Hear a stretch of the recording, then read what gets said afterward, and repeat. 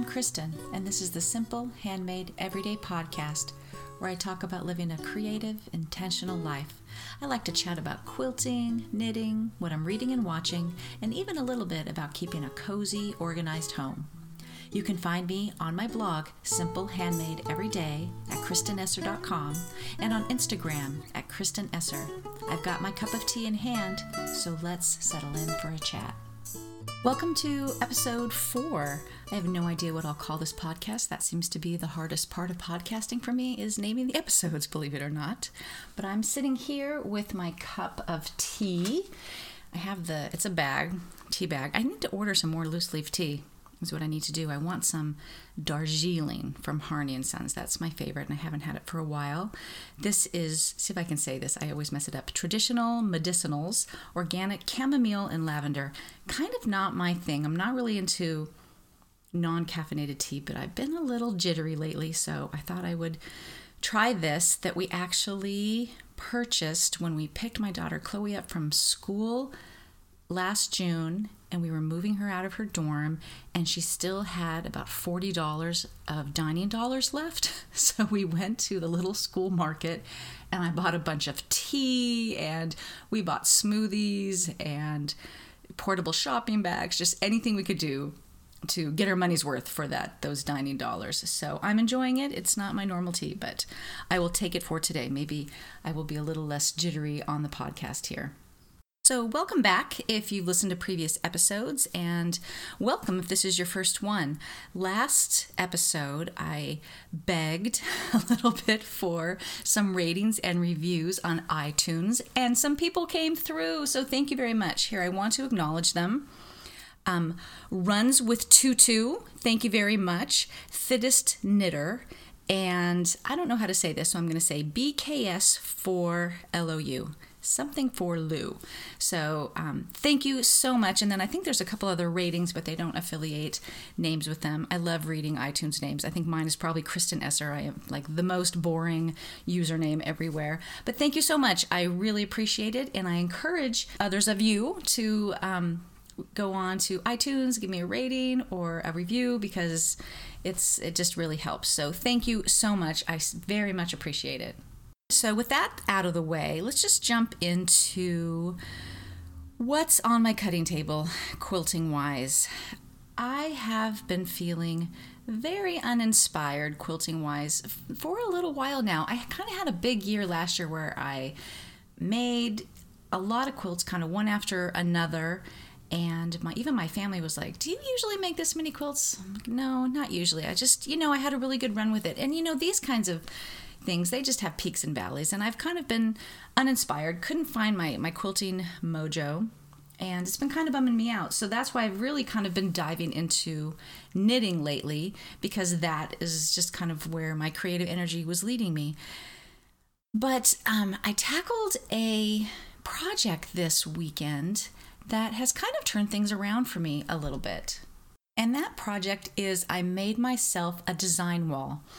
So I sew in the dining room, which I'm actually sitting at right now. This is a different podcast location, so I'm checking the sound in this location. I hope it's going to be okay, because it's a little bit of a nicer environment to podcast in, because I can see all my projects around me. A few years ago, we built a loft over it because we have musicians in this house and the musical instruments were everywhere. So we built a loft to contain all that. And what that did is create a little bit of a drop ceiling over the dining room.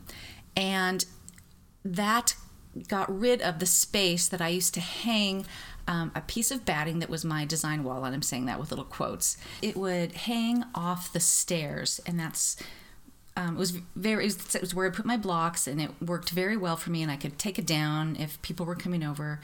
But I haven't had that for 6 years now or something. And so I jokingly say I don't have a design wall, I have a design floor. I just put that same piece of batting on the floor and I lay my blocks out. And then when I need to put it away, I just roll it up and put it away. Well, in the same way that blocks stick to batting the way you want them to, when you roll it up, it's going to stick on both sides and they would come off. And all these very carefully pressed blocks would then get wrinkled. It was not a good situation. And so laying out a quilt and then getting it sewn up was kind of an ordeal, and I just did not enjoy it. So I have seen people make portable design walls before, and Frances over at the Off Kilter Quilt has talked about hers several times using a piece of foam insulation board from the hardware store, and I think hers is wrapped in flannel. I have a lot of batting. I use warm natural batting. I've got a huge roll of it, so that is the easiest thing for me to use. And I've been thinking about it for years, but my problem is that I didn't know where to put it. It's portable, but we're kind of maxed out in this house. So then I realized that I could slide it behind the china cabinet, because again, I'm in the dining room. I could have it out when I needed it. I could slide it behind the china cabinet, which I was thinking this design board would be about 1/2 inch thick. I head over to this hardware store out on just a series of errands called Osh, and it turns out, because I thought all hardware stores are the same, right? It's very much, it seems like a Home Depot or a Lowe's, but they did not know what I was talking about. And I was really struggling because I don't want to tell them what I want it for, because I think it sounds kind of weird. But as I'm trying to explain this, my husband looks it up on the Lowe's website and shows the guy this, and he goes, "Oh yeah, we don't have that." I'm like, okay. So over the weekend, we were at this jazz festival for both my sons compete in jazz, and we had some time to kill. And I'm like, there is a Home Depot across the street. Let's go check that out. So we go there, and I do find, again, it takes a lot of explaining in some pretty cryptic terms to get what I want. They lead me over to this area, and they do have the foam. They're calling it foam insulation, but it's not rigid. It's kind of floppy. And he's like, "Are you sure that's what you want?" But the price was right, meaning it's like a 4x8 sheet that is about $8. I mean, it's so affordable. And so he said, "Well, there's this, and it's this other kind of insulation board, also lightweight, but it's definitely firmer. It was 1 inch thick, and it's covered in like that sort of, looks like aluminum foil, like silver. So it's like this true insulation stuff. But it's like $20 a sheet, which again, still very cheap. But I was like, oh, I don't know. And then he goes, there's a biff on the corner of this one. I could knock $10 off. And we were like, sold. So we had them cut it down to 7 feet. So it's 7 feet by 4 feet. My china cabinet's around a little over 7 feet. So I'm thinking I'll slide it behind. So I'm going to make a tutorial for the blog, but all I really did was bring it home, cut some batting to size, and I was gonna staple it on the back with a staple gun, and lo and behold, we were out of staples. So not to be deterred, I just pulled the duct tape out, and I duct taped it, just wrapped it around and duct taped it, and it's not perfect because batting does stretch a little bit, so there's some kind of, I'm looking at it right now, some kind of poofy areas where I could probably pull that a little tighter, but done. Okay, so that was great. So I lean it up against the china cabinet, which is right near my sewing table, and I'm like, okay, well, what am I going to do with this? Well, a while back, in a effort to get my sewing mojo back, I made some string quilt blocks, and I did a little video on how to do a string quilt block, which I'll link to in the show notes, but it's just, super fun, happy sewing without really a plan. It was a lot of fun. But I had these blocks, but I had not sewn them into a quilt because I was dreading laying them all out. And actually, I had meant to sew them into a quilt top so that when I did that last machine quilting blog hop with Angela Walter's book, I was going to actually practice on a real quilt. Well, I never got it together in time, and they've just been sitting there. And so I laid them out. And the reason why I thought about just sewing them together without any kind of a plan, but they do kind of come together, 4 corners, and I'm kind of a stickler about planned randomness. I don't want two red things to meet. I like things to be a little bit more separated, which my husband likes to tell me is not true randomness. But it took me 5 minutes to lay them out. Now, 4 feet across is not as wide as you really need for most quilts, at least the quilts that I make. But this whole thing was an experiment, and it's fine. So there, some of the blocks are dangling off the side, but that's fine. It's all fine. And so I started this design wall at about 3:30 on Sunday afternoon, where I pull out my big roll of batting and I start making it. And I had that quilt top done by about 8 o'clock that night. It was like this, it was so fun. I just got me over the stumbling block of just rediscovering how much I like to just sew. And it was the perfect thing because, it was just sewing blocks together. And my string blocks do have a strip of white diagonally through the middle of them to kind of break up the madness of the rest of the quilt, which was made with flour sugar by, I never know how to say it, I think it's Lucien. And so at first I tried to really make sure that those met at nice points, and that really was not working for me. So I just decided to embrace perfection, and these blocks are all trimmed to size, so that it should work. And so I didn't really worry about the little white corners coming together perfectly. It's so chaotic that nobody would ever notice anyway. So I was so excited. So I gave that a good press, and I think what I'm going to do is set it aside and book some time on the long arm.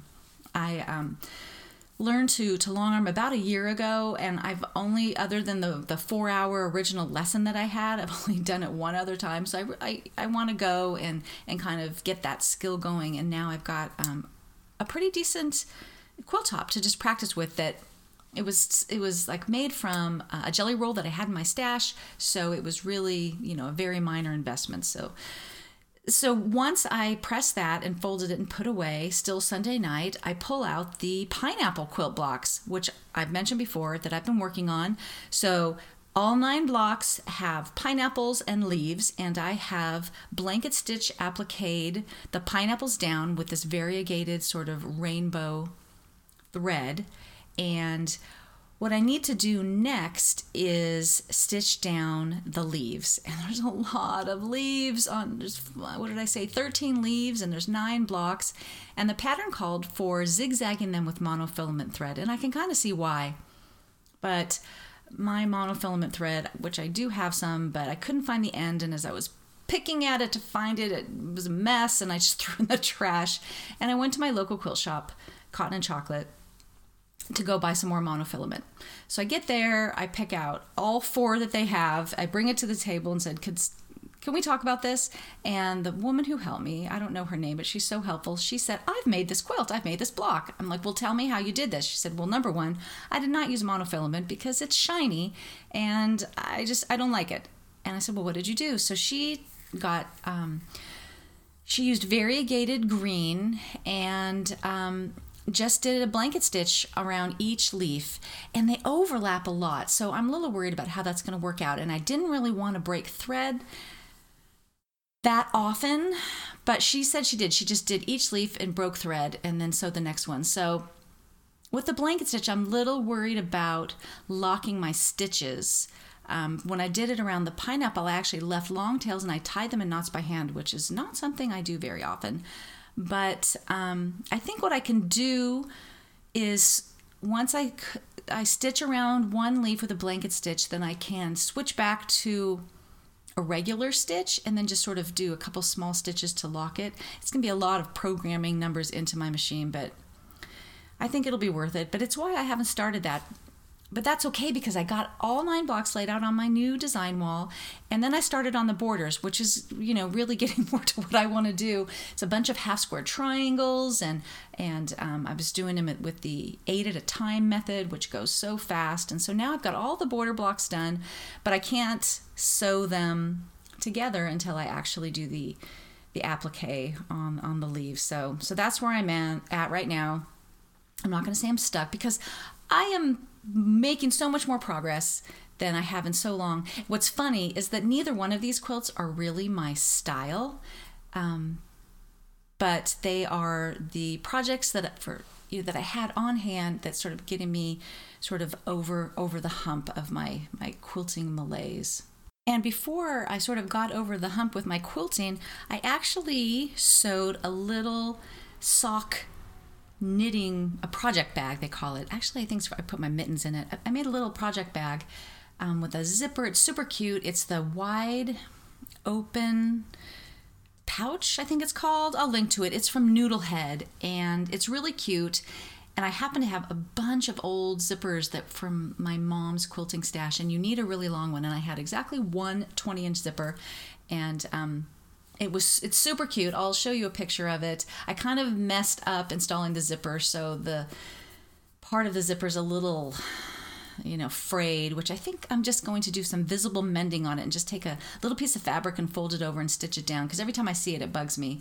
But it's just the perfect size little knitting bag. So that was another thing to just help me to remember that, you know what, you really do like to sew. Speaking of knitting, I've got a few things on the needles. I am the slowest and perhaps worst knitter ever. But let me tell you what I've got going.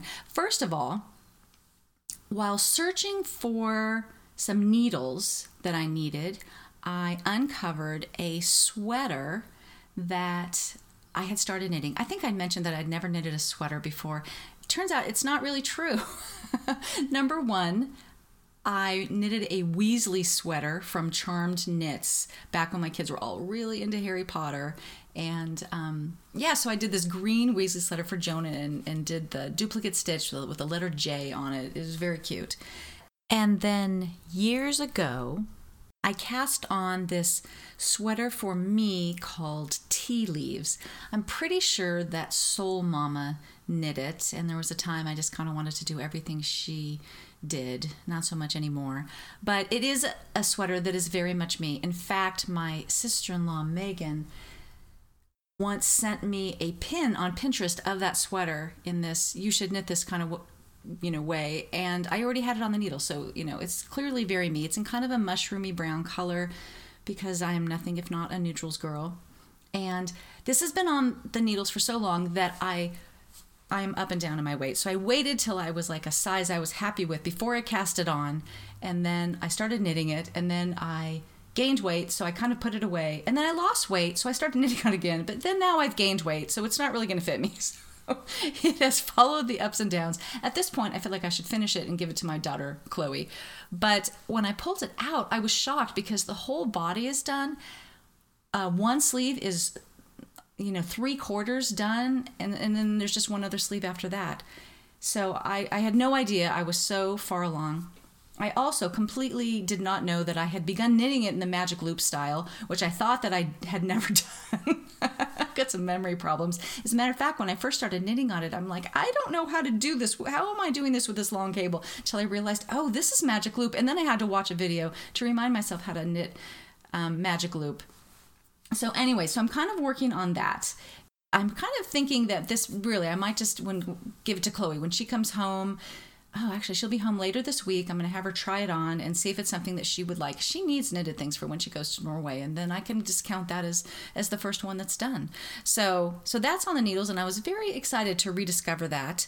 And I think that last podcast, which is 2 weeks ago, this is so sad, I had just cast on this pair of vanilla socks with this colorway that I was calling Neapolitan. And you want to know the funny thing about that is when I finally looked at the tag, it's called Neapolitan. So clearly I'm not the only person who thought that. And yesterday I was down to like 12 stitches just on the toe. I was ready to just Kitchener it off. And then something happened and I dropped a stitch, and then I ripped back and to try to catch it, and long story long, I ripped all the way back to the foot. I'm like, I am the worst person for figuring out how to fix mistakes. And so anyways, whatever. It's all knitting. I like to knit socks, so it's fine. But I almost had one finished sock to tell you about, but now I don't. And it turns out when I bought that skein of it's Otis and Chloe Neapolitan fingering weight sock yarn when we were in Napa, I thought that one would be enough, and it's not. I kept looking at the skein going, how am I going to get another sock out of this? Well, you can't, so I've already ordered another one. Is already here, so I'm back on track. So told you, I seriously can't apparently figure out yardage or anything. And so the other one that's on my needles that I've talked about many times is these colorwork mittens that I'm knitting for Chloe. And I really got going on them. I worked the first chart, and I'm loving doing the colorwork, and I'm like so excited about that. I'm finally making progress on this. And then I try to put my hand in them, and they're really, really tight. And that's when I realized that you only knit the first like 4 rows with like a size 5 needle, and then you pop it back up to like a 7 for the rest. And I never changed my needle back to the larger size.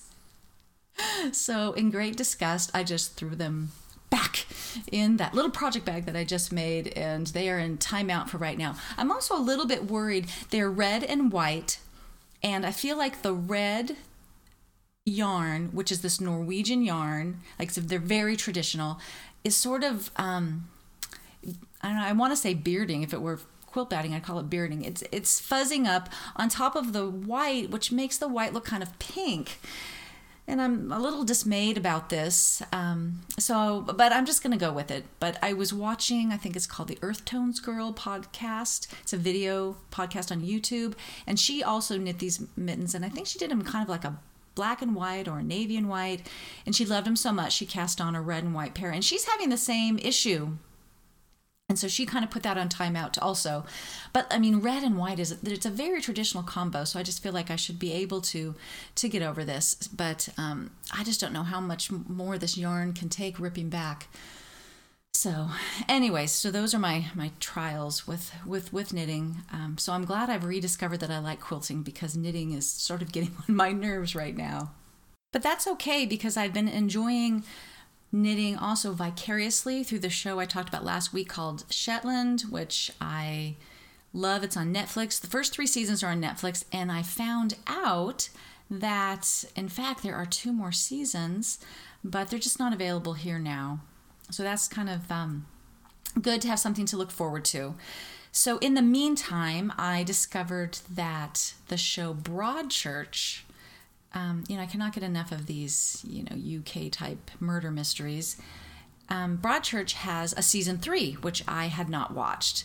And I don't know if you've ever watched Broadchurch. It's a mystery. It's got David Tennant, and it's very good. It's a little darker than I usually go for.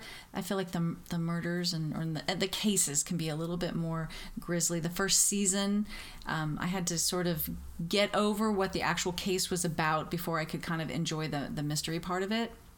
But so that's what I've been watching while I've been sewing, and while I sewed together that string block quilt. I rediscovered Call the Midwife, which somehow I lost traction on in the middle of an episode in season 4. I found out as I clicked on it on Netflix. And that is the show that kept me company through, it took like 2.5 episodes to sew that quilt top together. And I got these new really nice wireless headphones for my birthday. I just had a birthday recently, and my family... and this is a total aside, but kind of upped my game with the podcasting equipment. I was borrowing everything from Jonah, the microphone and headphones and everything. And so they got me my own microphone and some nice headphones and a little filter, so your peas don't pop kind of thing on it, and this boom arm. So now I'm like all set up like an official podcaster. But anyway, so it's nice. I've got these headphones on and the laptop up on my sewing table, and I whizzed through a bunch of episodes of Call the Midwife, and kind of rediscovered that one too. I love rediscovering shows that I used to like but have somehow lost traction on. Book-wise, I'm struggling to find the thing that I loved as much as the Louise Penny series, but I've been told by several people that I completely trust that I need to read Wendell Berry. So I did check out Jayber Crow from the library, and then got sidetracked on some other things and have not really made any headway with it. But I'm looking forward to it because people that I really love and respect completely love this author. And I'm curious if you've read any Wendell Berry. I know he does essays and he does fiction. And so let me know if you're a fan. I don't really have a housekeeping, homemaking kind of segment today. I'm feeling honestly a little uninspired there as well. Spring is finally getting here, and I am getting the itch to get outside, and we kind of dig into the backyard literally at the first part of spring and replant and clean up and create a space that we really enjoy being in during the spring and summer, because it's Southern California. We spend a lot of time outside. but I'm just kind of not there yet. Spring's a little late, or winter is late in arriving here. We had a very warm December and January, and now that it's March and today is perhaps the first day of spring, it's going to rain and it's kind of cold, where we've just had a warm, dry winter, and now it's spring and we're getting the cold, rainy weather, and we'll take it. I'm not complaining, but it's kind of putting a damper on me feeling the whole spring cleaning bug. So I'm sure it'll hit me. It always does. So I'm just not going to worry about it. But I have been thinking a lot lately about habits. And I mentioned before, I've struggled with my weight. It's up and down. And I think that, managing your weight and your sleep and your exercise and how you're eating and all those kinds of things, these are all things that function much better if you can create habits for them, so that you can kind of get them on the rails and not make decisions about what you're doing and whether you're going to go for that walk today, and all those sorts of things that you can tell yourself stories about to get out of it. So I came across something on the internet and about creating a habit checklist. Now, I listen to a lot of Gretchen Rubin. I've read The Happiness Project, Happier at Home, Better Than Before. I've listened to her podcast. I'm sure you probably know who she is. But if you don't, there'll be links, because you should totally check her out. She can be, kind of life transforming, because she's all about learning about yourself, learning how to be a better person and work within your own natural tendencies. So I created this little habit tracker just in an Excel spreadsheet, and I printed it out and I washi taped it into my bullet journal of the things that I want to make sure that I'm doing every day. And they will be different for you, but for me, I have devotions, take my vitamins, eat on plan. I eat this sort of sugar-free, low-carbish type of eating plan. Exercise for at least 10 minutes, which I usually do more, but the idea of the 10 minutes is that it's a very achievable goal, so that even on a day that it's raining or whatever, there's something that I can do for 10 minutes. Stretch for 10 minutes, I kind of took this list from somewhere else, and that was kind of a new one. I mean, I've gone through periods of time of doing yoga and stuff, and I love it, but I have not made time for that for a while, so I thought I'd put that on there. That's the one that's proving to be the hardest to keep, to be honest with you. To sleep 7 hours, drink 64 ounces of water.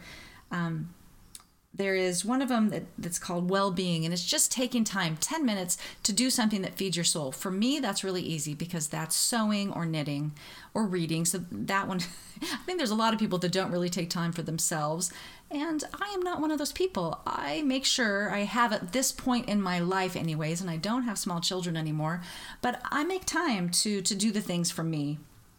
And I'm glad that that's a barrier that I've gotten over. And then the last one is to reflect, to journal about what's working and what's not. And so I haven't been doing this for that long. I'm just almost a week here. And so I have little check marks in the boxes, the things I've done, and there's more empty check boxes than I wish there were.